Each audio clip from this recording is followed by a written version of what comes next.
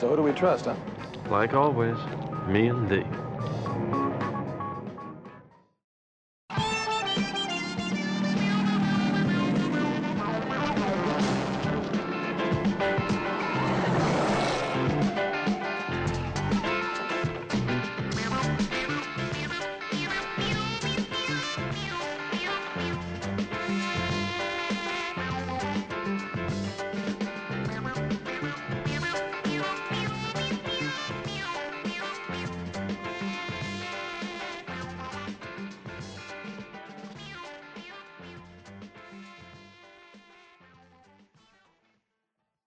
Hi, welcome to Me and Thee and Three, a Starsky and Hutch fan podcast. I'm Monica. I'm Jen. And I'm Rachel.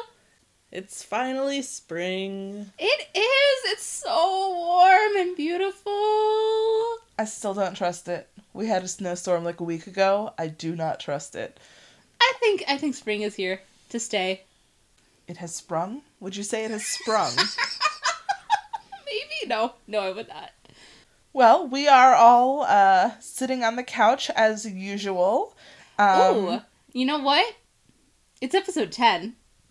Oh, happy 10th episode. Yeah. Happy 10th anniversary. We've hit double digits. What anniversary is 10? I don't know. Okay. It's some substance, probably. Right, like paper or silver. I think paper is like the 1 year. Actually, it's totally regional. Like Really? Yeah. It depends on like where you are, what country you're in. It's a real regional thing. So it's basically whatever we want it to be. Well, now I want to Google this, but Jen Googling things is not high entertainment for our listeners. So maybe we'll come back to that later. What I was going to say was that in addition to celebrating our 10th episode, we recently celebrated my birthday, and Monica made me a very silly and delightful video, and we may be posting a segment of it to our website because it is using some audio from a previous podcast and applying it over some Starsky and Hutch images and scenes and clips. And Monica's very good at vidding. Thank you. It's part of a genre I would call crack vids, and it's my first time making a crack vid. Although I think it maybe isn't completely in that genre, but I've never vidded to anything other than music before, so it was funny to vid over spoken word and also just make a lot of really silly jokes. I'm sure some of you are aware of the Dear Sister meme, and I applied that meme to some Starsky and Hutch and to some Magnum Force. So good. Oh man. Apparently, the 10th anniversary gift Aluminum? All noises that the thing is picking up. Thank you. is tin or aluminum. So, to our 10th. Oh, so maybe for Starsky and Hutch's 10th anniversary, they can, Starsky I have gives a drinking Hutch, problem. Starsky gives Hutch the tin can.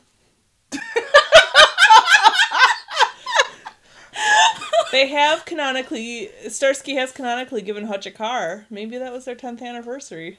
It could have been. We don't know. The headcanon's super inconsistent. So, we can imagine that. 10th anniversary of knowing each other. 10th anniversary is partners. It doesn't matter. 10th anniversary is partners. Again, doesn't matter. Like to be precise. Fair enough. Probably 10th anniversary of partners. Partners. Speaking of long partnerships, I have low self-control and I bought a zine. You know what? Let me just grab it. Zines. Oh. So, You should have picked it up before we started recording. oh, whatever. I wasn't sure if I was... The zine is called Evolution. Oh, it's so gorgeous. It's got gorgeous cover art. And here's them, like, at the beginning of their partnership. Oh, they're holding hands. Yep. And I love the covers sort of mirror each other with them standing next to each other. One earlier in their partnership and one later with them looking a little older, and their body posture sort of mirrors each other. It's great. All getting a chance to show off their best assets, front Yep. and back. And it's by Dana Austin Marsh, and they decided to do a reprint, and it was a very limited reprint, so I jumped on and got a copy. And I've only just started reading it, but it's great so far. Awesome! I'm gonna have to borrow that from you sometime. Oh, definitely. It's exciting, and I just like having, especially that, like, season 1 or 2-ish fan art just sitting there on our coffee table.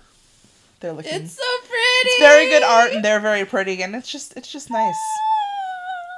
Yeah, the concept of the story, as far as I understand, again, I've just begun it, is that right before they begin at the police academy, they meet at a gay bar and have a fling, and then leave, and then that's all I've read so far, but then they meet up at the academy, and I'm not sure how that's all gonna go down, but my understanding is it sort of follows along the events of the show, just with the change being that occasionally they sleep with each other. So, yeah, I'm curious to see how that's gonna play out and affect the different events of the show.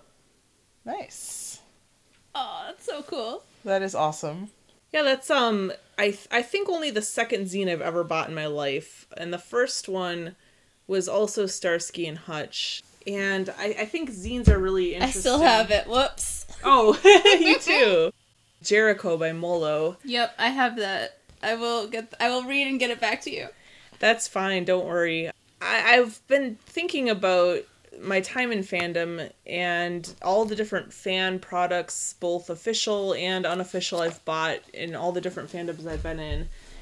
And I think the closest I've ever come to buying a zine before Starsky and Hutch fandom was a anthology of Tony Stark, and it's maybe closer to Dojo Inchi.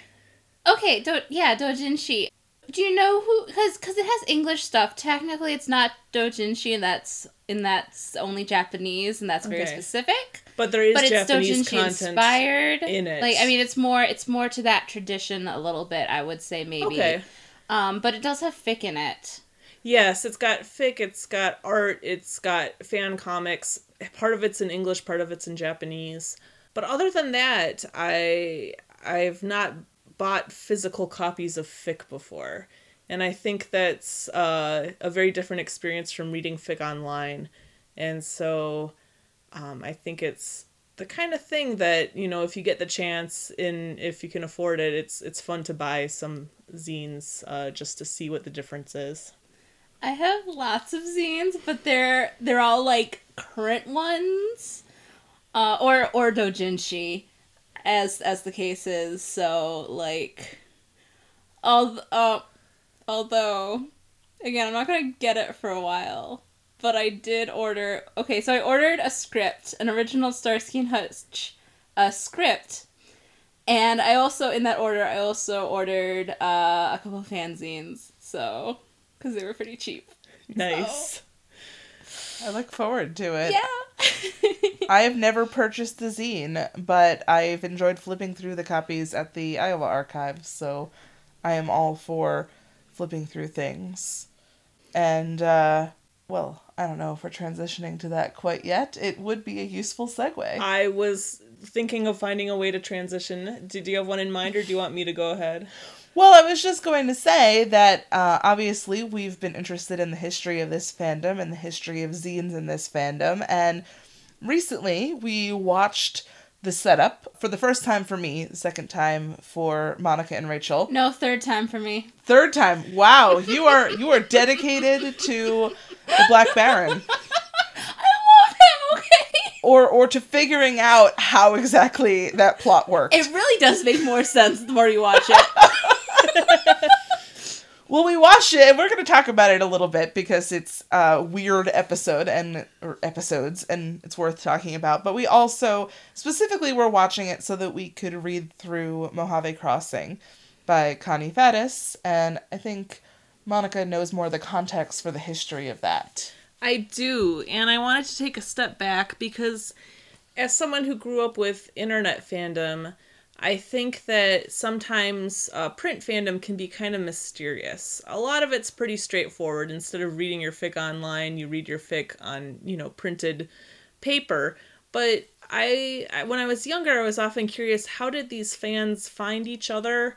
How did zines that weren't all from one author, how did these people look for stories from other people?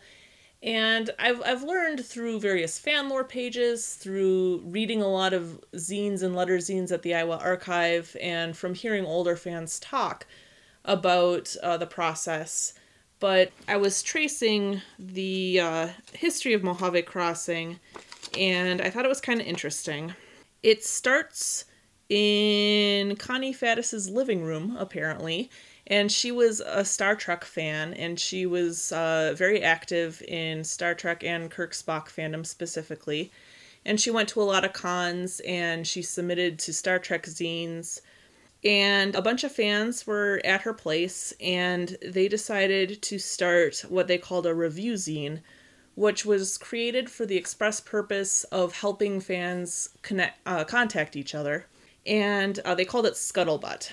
And they made it as cheaply as possible so that anyone could afford to get this. And basically it had calls for submissions to zines. It had people listed the zines that they were selling. If you were looking for a specific zine, you could ask about it. They had reviews of zines because, as someone pointed out, when you're putting money into something and not just time, people are more selective about what they want to buy. It was just a very cheap way to contact people and get these zines made. And in the very first issue of Scuttlebutt, which was put out in May of 1977, they asked for submissions for a Starsky and Hutch zine. And this was the very first ever Starsky and Hutch zine. It was Zebra 3. And issue 1 of Zebra 3 came out later in 1977. And that zine was 180 pages long. It went for $4 or $5.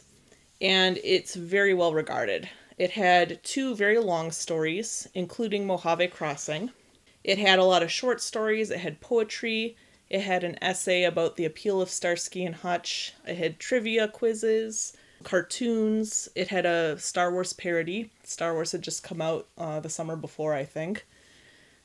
And I think that's all I have to say about Zebra 3. And Mojave Crossing is by Connie Faddis. She did the art as well as the story.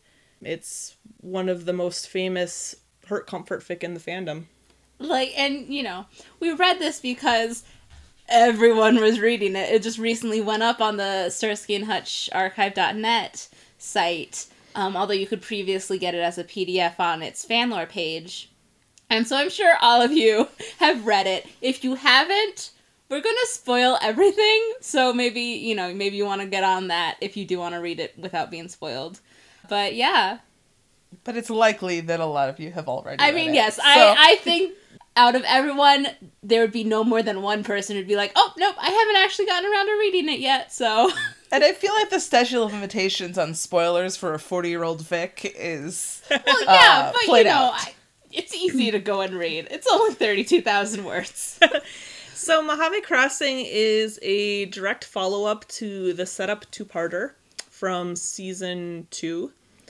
And it was written very shortly after the episode aired. I don't know quite how shortly, but this was written while the show was still on. And I think maybe this would be a good time to talk a little bit about the setup, because wow, those 2 episodes are bonkers. Oh my god. Okay, so Monica, you knew going in that there was brainwashing. Yes.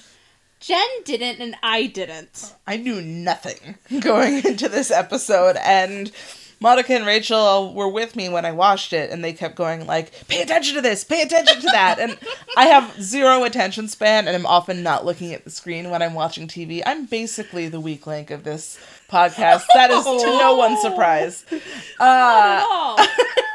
So I was paying attention, and I do remember noticing early on that, like, when...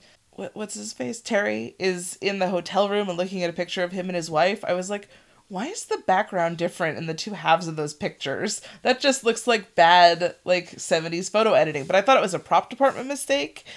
But it was, in actuality, something planted there to give some clues. So because of things like that, I was kind of impressed with the groundwork laid for this not being what it appeared to be. That said, everything that follows is bananas. This was one of the episodes I live tweeted on my Twitter. I was just shouting all the time, being like, what's going on? And at the end, when we see the lady, I'm like, oh my god, is it brainwashing? It's brainwashing! Like, that was a complete surprise, and it was such a delight. And actually rewatching it, like, more and more, you catch different things, and I really appreciate it. I think it's a good two-parter. It's a little weird, but...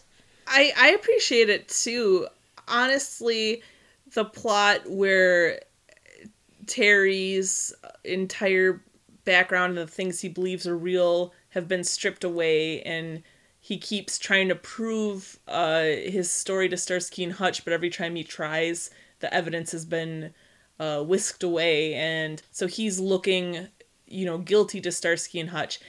Normally that kind of plot I hate, but honestly, Starsky and Hutch half believe him from the start, and I think it also helps that they don't linger too long on that. Pretty soon they find some evidence at the Catholic school, and then later at the bank, or maybe it's the other way around. Mm-hmm. And then Starsky and Hutch firmly believe Terry Nash. But I like that Starsky and Hutch treat Terry with seriousness even before they particularly believe him. And then, honestly, my favorite part is just the second part, the Black Baron, and then them storming a castle in the desert. Because it's just so crazy. Why is there a castle in the desert? But them storming it is just great, and I love them, like, scaling the walls and, like... Some good shots there. Yeah, peering through binoculars, Starsky with the grenade, that's great. The whole castle sequence just is very fun to me. So great! Oh my god. And I love Starsky and Hutch. I mean, it's not just them, because they've got Terry, and they've got Huggy and Dobie, and the Baron. So they're not alone, but they are still basically, it's them against the world. Yes. Because, like, the official feds are after them, the evil organization is after them. It's great. I want to start using the word binoculars instead of slash goggles to refer to... Oh my god! Oh my god, okay. I'm just saying, because I always say binoculars, but if you, like, really emphasize the bi at the front of that is how we analyze Starsky and Hutch's romantic lives. Yes. Through binoculars. It's true. I mean, that's how I view everyone. Everyone in my eyes. I just have permanent binoculars on. Oh my god, this is the best. Sorry, that did not actually contribute to this conversation. No, it contributed to my life. That's the important part. There are a lot of delightful things about this episode, and I think the castle in the desert and the Black Baron's eccentricities were supposed to be weird and, like, off the wall, but I think when we started Googling around after watching the episode, or after they watched the episode with me, realizing how close this episode was to the revelations about MK Ultra and other things that the government was trying to do with brainwashing at a time when we didn't know what those limitations were, when we didn't know how much of it was nonsense and totally ineffective. I can totally see how this had more stakes in a show that, with a few exceptions, is pretty realistic and close to the ground. I think this was right after the psychic, though.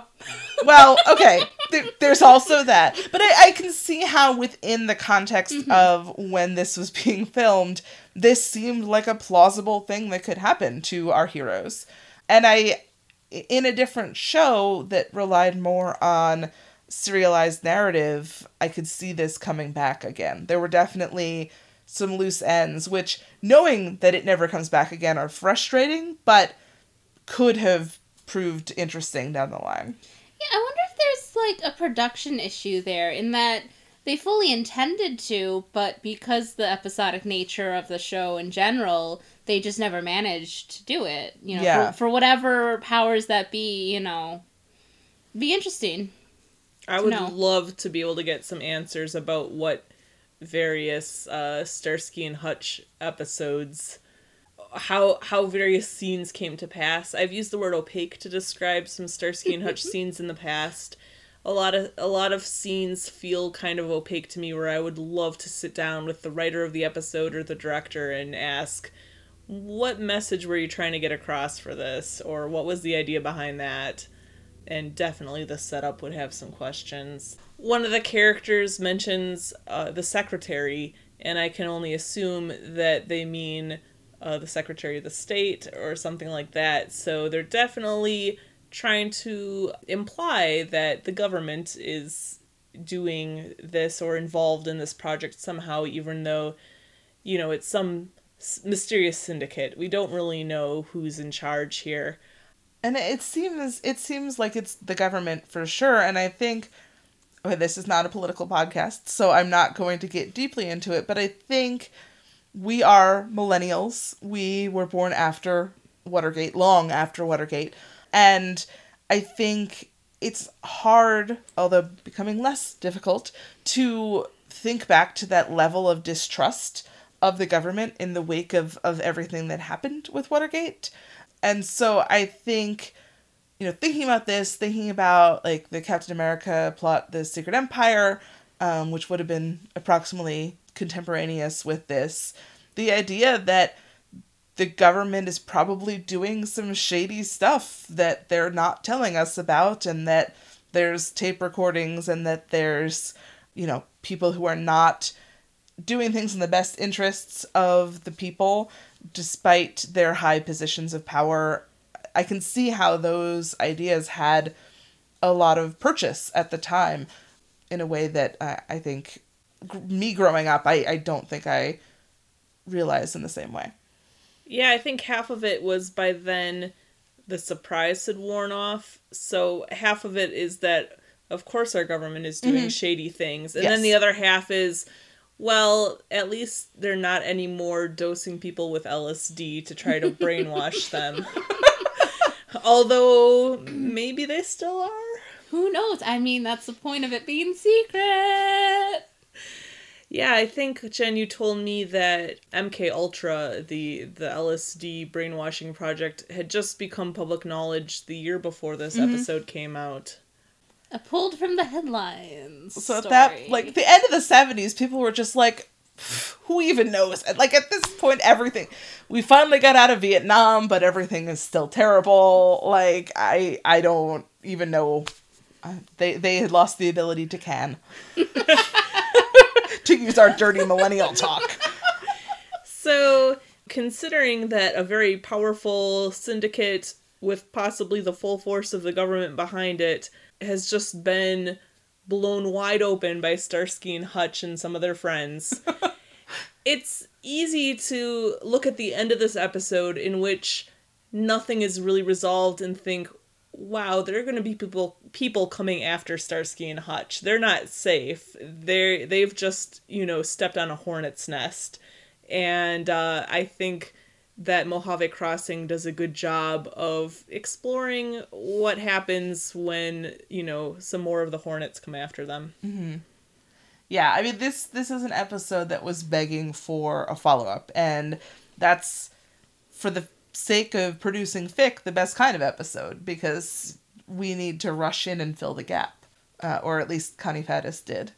I wonder if there's others post setup fic. Yeah, I wouldn't be surprised, but I'm also not sure if that's, I mean, it's not one of the Slashier episodes, certainly.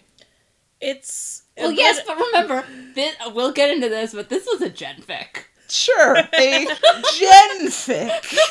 I think it's a good episode to write a follow-up for if you're looking to kind of dig more into the world of the episode, which is political and dangerous. So it's not necessarily the most obvious hurt comfort episode to go for, especially since neither Starsky nor Hutch gets hurt during the episode, and there's so many episodes where they do get hurt. But the danger is definitely present there, and Connie Faddis did a good job of keeping that danger level at a very intense pace that does come to quite the crescendo. And I think she did a really good job of making a very exciting follow-up story to this episode. You know what I really like about it is that, like, in many ways it felt like an episode. Like, it felt to me like it very much slotted in. You know, I could see in my head very clearly the actors doing these things. You know, I could see the layout of the plot across the episode, you know? So I thought it was and then, you know, you got the funny tag that we didn't get with the setup part 2, because there was no cute tag at the end, or any tag at all. You know, I think that was actually one of the most interesting things about the setup part 2, is that it doesn't end like every single other episode. That's with, a like, good point. A tag of some kind. Yeah. Because usually the only episodes without tags are the ones that are a part 1. Mm-hmm. Or, you know, in the case of Targets Under the Badge, a part 2. Something where you know it's immediately continuing from there. Mm-hmm. But this should have been the conclusion. And yet, like, even in really serious episodes, they managed to have a tag with a little bit of humor. Mm-hmm. Yes, and the tag to Mojave Crossing does fill that more lighthearted ending that Starsky and Hutch usually has. But to jump to the very beginning of Mojave Crossing, I really appreciated that they were playing Monopoly. Yes. The lightheartedness of that opening scene where they're arguing over Monopoly and they're bored, and Starsky turns on the TV and it's Man from U.N.C.L.E. And I love that because that's a spy show where the government has all sorts of, like, spy plots going on, and, you know, they're about to get attacked by brainwashed assassins. So so the significance of Man from U.N.C.L.E. playing on the TV was not lost on me.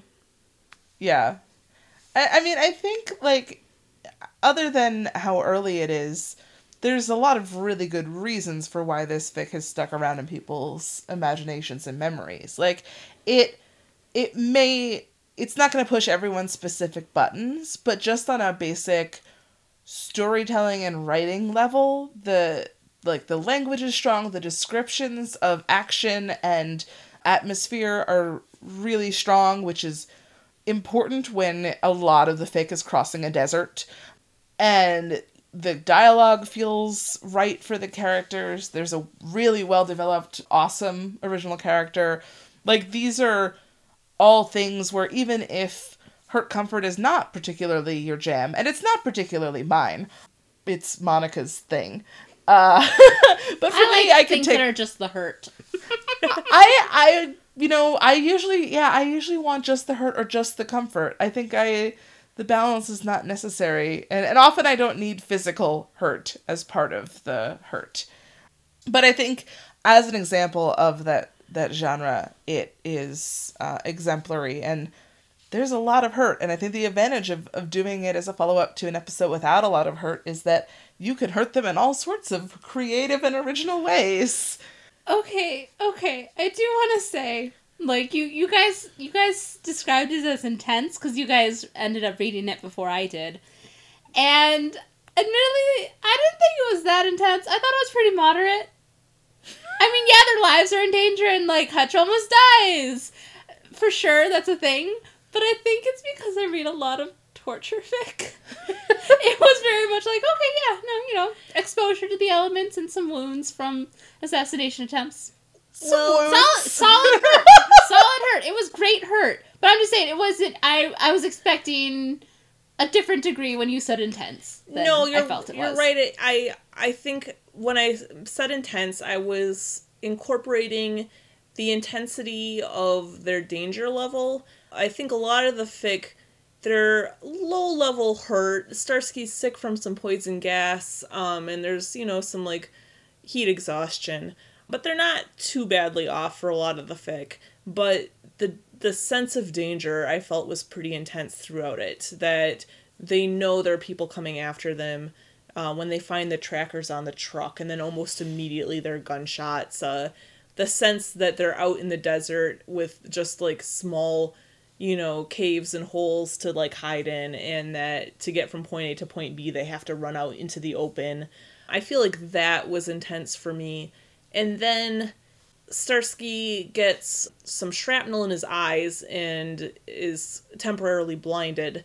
That, I think, works very well, but it's true. In the grand scheme of Hurt Comfort fic, that's certainly not nearly as bad as some stuff I've read. For me, what makes this intense Hurt Comfort is Hutch getting so badly wounded that he's saying goodbye to Starsky, and Starsky believing that this is his goodbye with Hutch, and saying his goodbye too, and then the relief he sort of has when he thinks he's going to die a day after Hutch is going to. I feel that goodbye scene between them was a level of intense Hurt Comfort that ranks up there with some of the worst Hurt Comfort fics I've read. And by worst, I mean best. Yes. That is absolutely a great description of intense and applies to this fic. Absolutely. And oh my god, at least he would be gone tomorrow. I think for me, there were a number of things that made it feel really intense for me. First, I don't read a lot of plotty fanfiction in general, and I think a lot of fic has trouble having even one conflict. And this had a lot of different conflicts that were being resolved. If we want to go back to sort of English 101, you've got the man versus man and the man versus nature and the man versus self all happening at once and all needing to be resolved. And I'm referring specifically to Maggie's arc with the sort of coming to terms with herself and her history and her grief as the man versus self.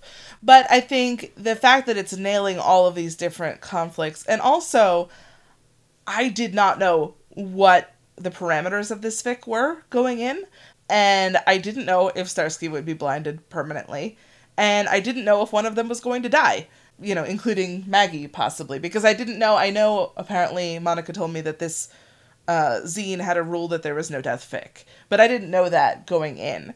And I was reading this out loud. And I'm reading it out loud as my first time reading it. So it's not like I'm recording a podfic after having enjoyed a fic. I am encountering these words for the first time as they come out of my mouth.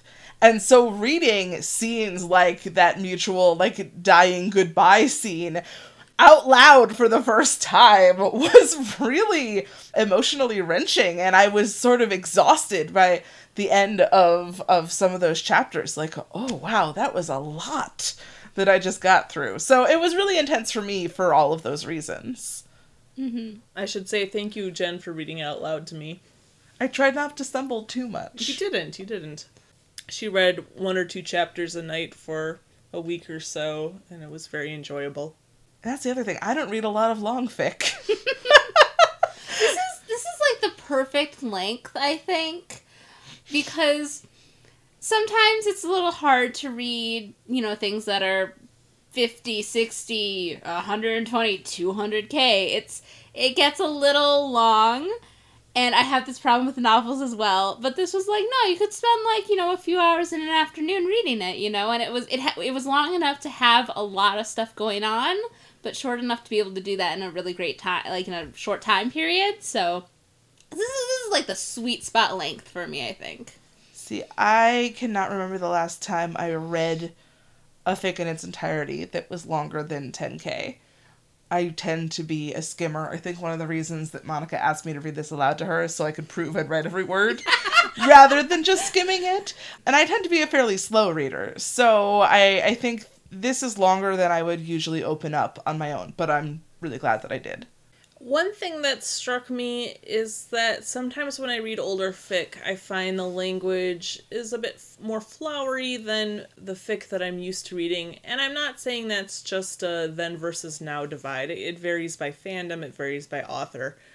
But I felt that this fic didn't feel dated to me. I felt the language, and part of it might have been that so much of it was set in this secluded desert, and it was sort of stripped down. There were flowery descriptions of the desert, but I would say most of the language was pretty straightforward.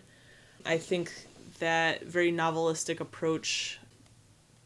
Yeah, there's a puppy outside the window. Sorry, I just went in front of Monica to look at a puppy out the window. That novelistic approach really worked for me. Although I don't want to make it sound like I only like fic in a certain style, I happily read fic in many different styles. But this style felt kind of timeless to me.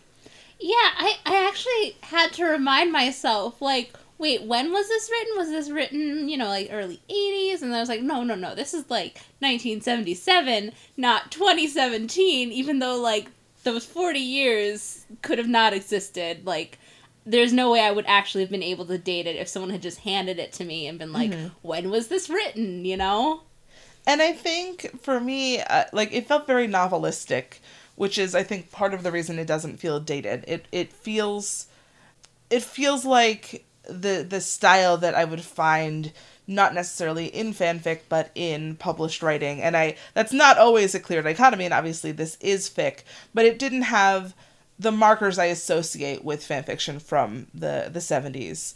And I also think the ways in which it was a product of its time, for the most part, are really useful.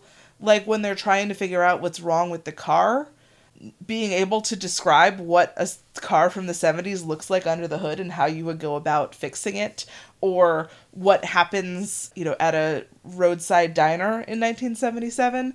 These are things that if I was trying to write it now, I would either get things wrong or so obsessively research that it feels like I am giving a book report on 70s diners. So I think the ease of the familiarity with the world really benefited the fic. And I don't know how familiar Connie Faddis is with the actual Mojave Desert, but I felt like all of those descriptions also seemed really realistic and believable and specific in a way that was really pleasing to me. I would be very surprised if Connie Faddis was not familiar with the Mojave Desert. Granted, she could be. People are capable of researching and describing things they've never seen. But it was very evocative. And being able to do that without Google. Right. I'm just saying, I can't imagine checking out a bunch of library books about the Mojave Desert in order to write that fic. That seems cumbersome, but doable. Yeah, it's doable, but certainly it takes a lot of effort and planning and forethought, and not just, Googling to find out what, Czech circumcision practices are for 5 minutes. That's very It specific. was the first example of a thing I've done in my past writing that I could come up with. Sorry, guys. Speaking of the Mojave Desert, this is quite tangential, but with all the descriptions of it, I really wanted to go and play Fallout New Vegas, because that's where that game is set, is the Mojave Desert in this post-apocalyptic world with a 50s aesthetic. And then I really wanted the AU where Starsky and Hutch are in Fallout New Vegas. So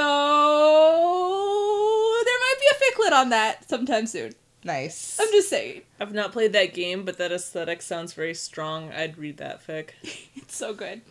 I was Googling Mojave Crossing because I wanted to see other people's commentary, and I was getting results for a convention center that is technically in Arizona, but is at the point where Arizona, Nevada, and California meet. And it is called Mojave Crossing.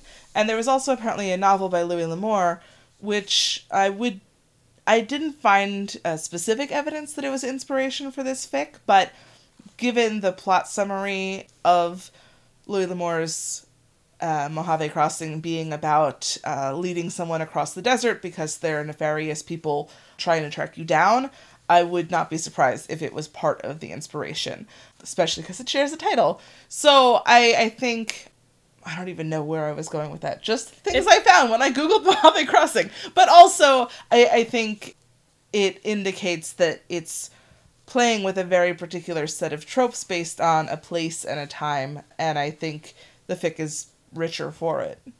I think there was one moment that we wanted to discuss, because we mentioned earlier that this is a gen fic, and that Zebra 3 actually did have a no slash rule, but that in the second to last chapter, there's a scene where Hutch is in the hospital bed, Starsky is still in the hospital, but he's snuck out of his room to go visit Hutch, and they're holding hands. Starsky is still temporarily blind, and Hutch has just woken up, and they're basically reaffirming their bond after both of them thinking that they were going to die. And that scene is full of love, and it could be platonic love. And platonic love is deep and great and beautiful, and men are completely capable of having these deep platonic loving relationships with each other.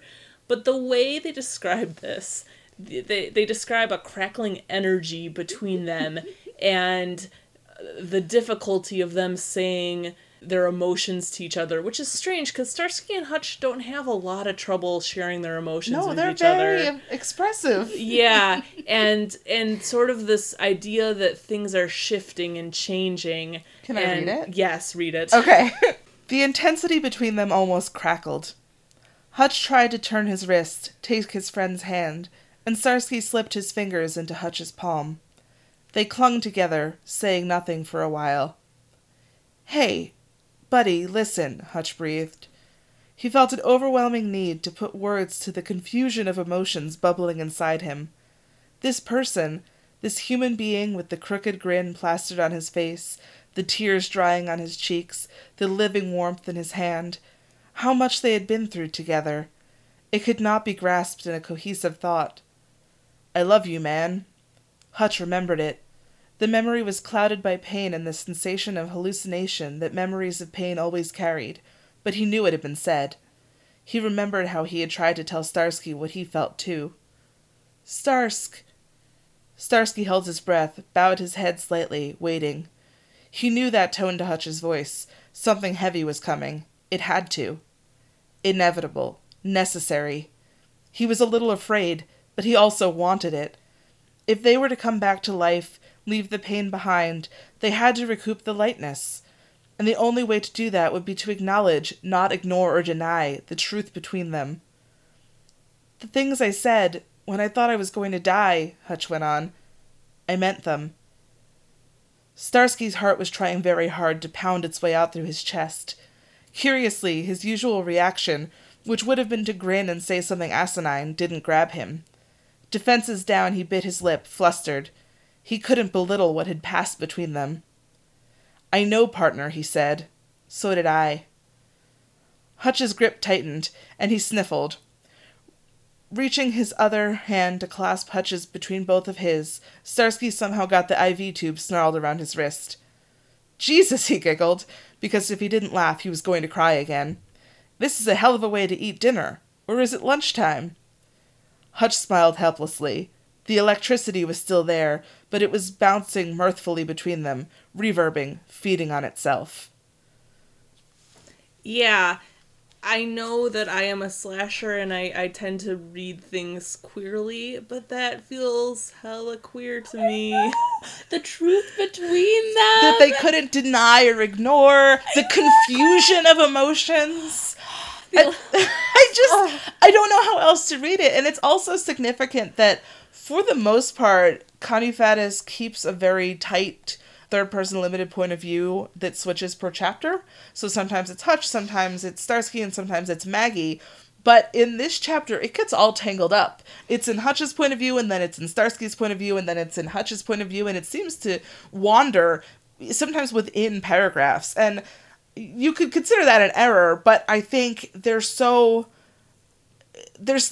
an attempt there to evoke this mingling of their energies on a very literal level that they sort of become this one being, this one mind together, and it's hard to read that platonically. Soulmates.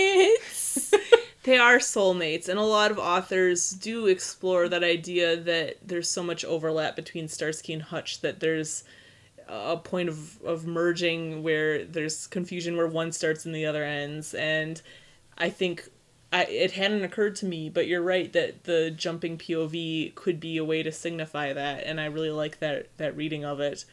It's one of my favorite tropes. And I don't want to say that there's no way that this could be Jen, because Jen is such a vague term that can contain many things. But this very much reads like the beginning of a new chapter in their relationship, and I could very like clearly see a sequel story being them being a full-on Slash story. Yeah. So it's like, I don't know if Connie Faddis wrote Starsky Hutch Slash, but I'm pretty sure on Fanlore it said she wrote Kirk Spock Slash. So I feel like it's possible that she read the relationship between Starsky and Hutch as slashy, but this was her writing a genfic and kind of letting as much Slash as possible through that she could.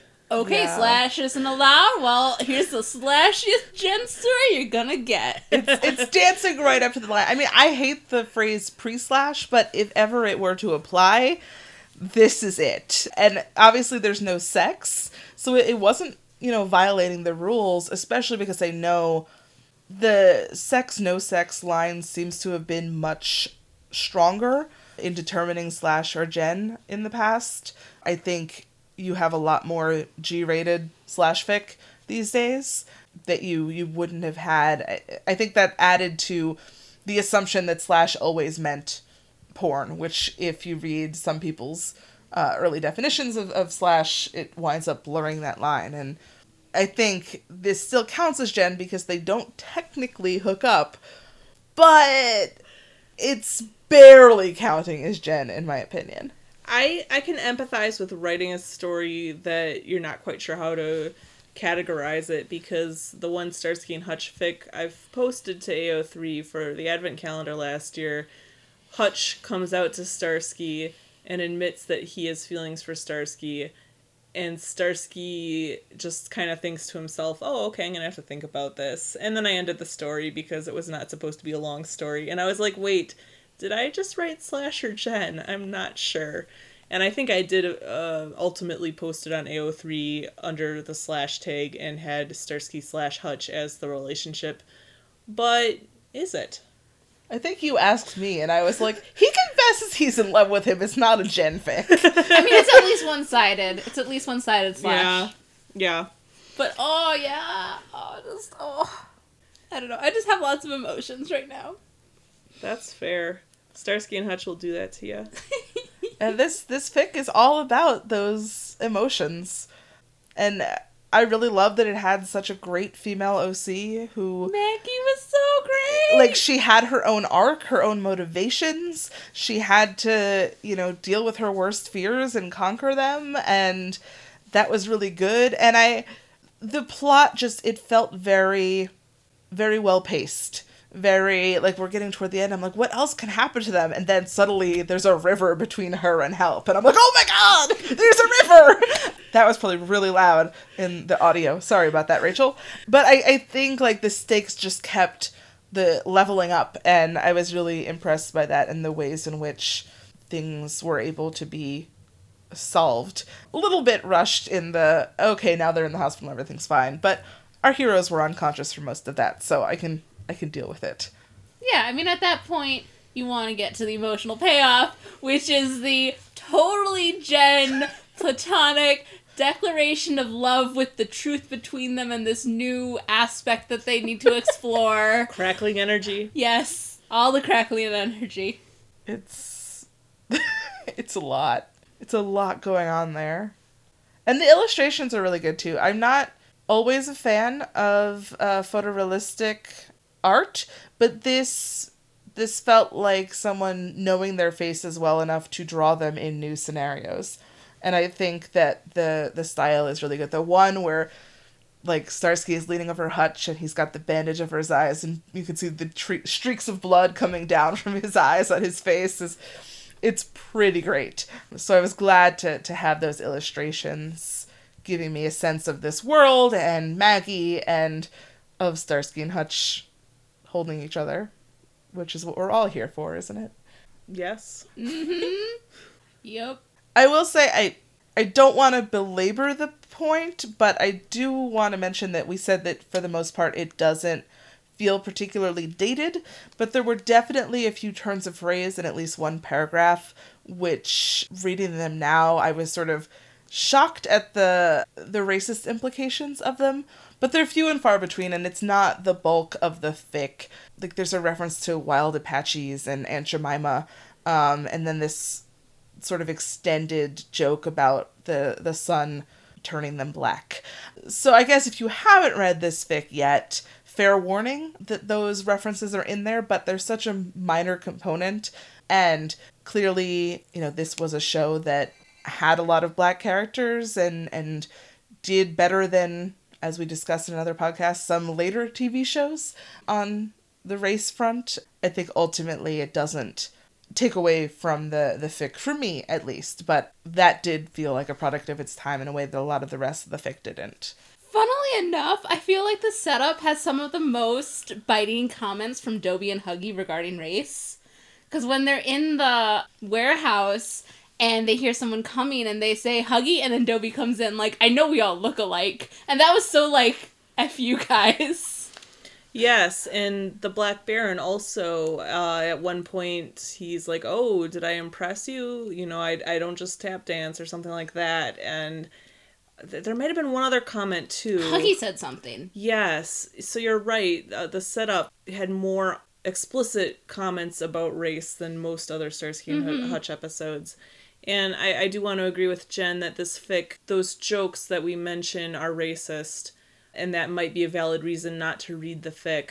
But I did like that Dobie has a nice role at the beginning and at the end of the story, and I like the way Dobie is written. Yeah, Dobie's great in this fic. Dobie is so fantastic, and it is true that, like, Dobie doesn't show up a lot in fic. Yeah. Like, I'm always complaining there's not enough Huggy, but there's really not enough Dobie. I don't know, I don't know. It depends on what you read. See, I searched for the Huggy-centric fic, okay, and so Dobie doesn't show up as much in those.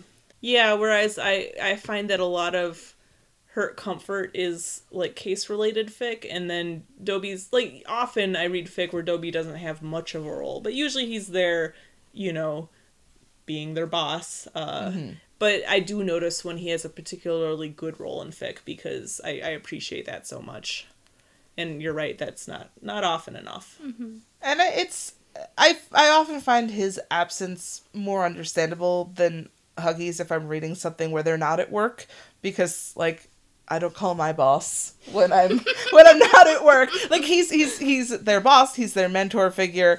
He's not someone that I want to ship them with because he has a lovely family and I'm not interested in breaking that up. Whereas Huggy is their friend, and I like things that add more to that relationship and open it up and use Huggy in interesting ways, whereas Dobie is fitting a very particular role in a very particular narrative trope in terms of, like, the boss who is secretly fond of our heroes despite how hard they make his life.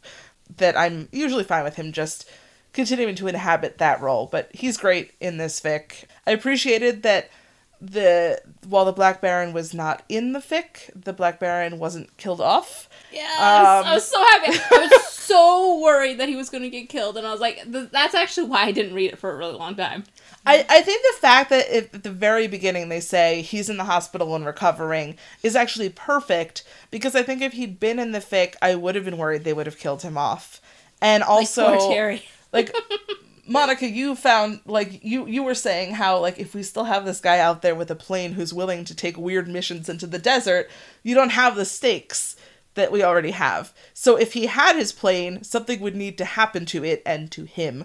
And I think him being dispatched and out of commission at the beginning of the story is probably the best thing for him, so that he didn't get dragged into this mess of catastrophe.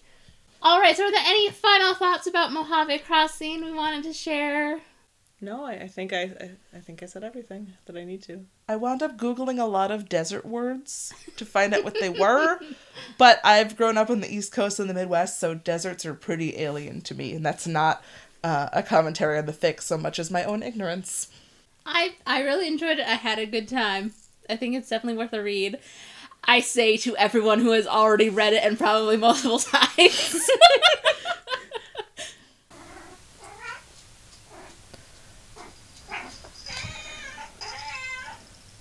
Aw, poor baby. Callie was very upset about the possible danger that our heroes were getting into in Mojave Crossing. They didn't eat for days, and I think Callie sometimes feels like she hasn't eaten for days if we take 10 more minutes to give her dinner. It's true. Well, it's okay, Callie. They did get dinner in the end. We should probably feed this beast before she dies of hunger in the desert herself.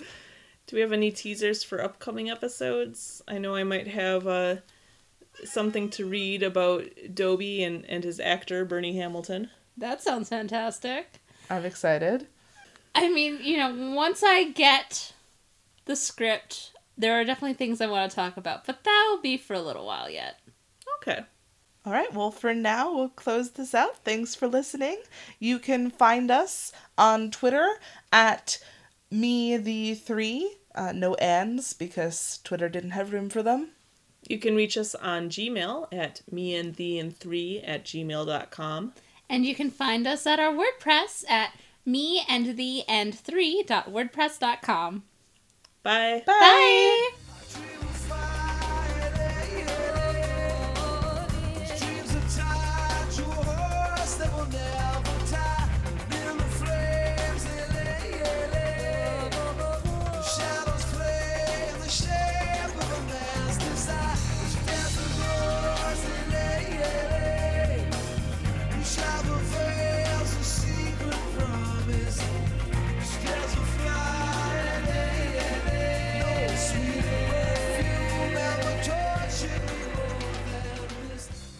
At least I'm not babbling as much as I was Wednesday.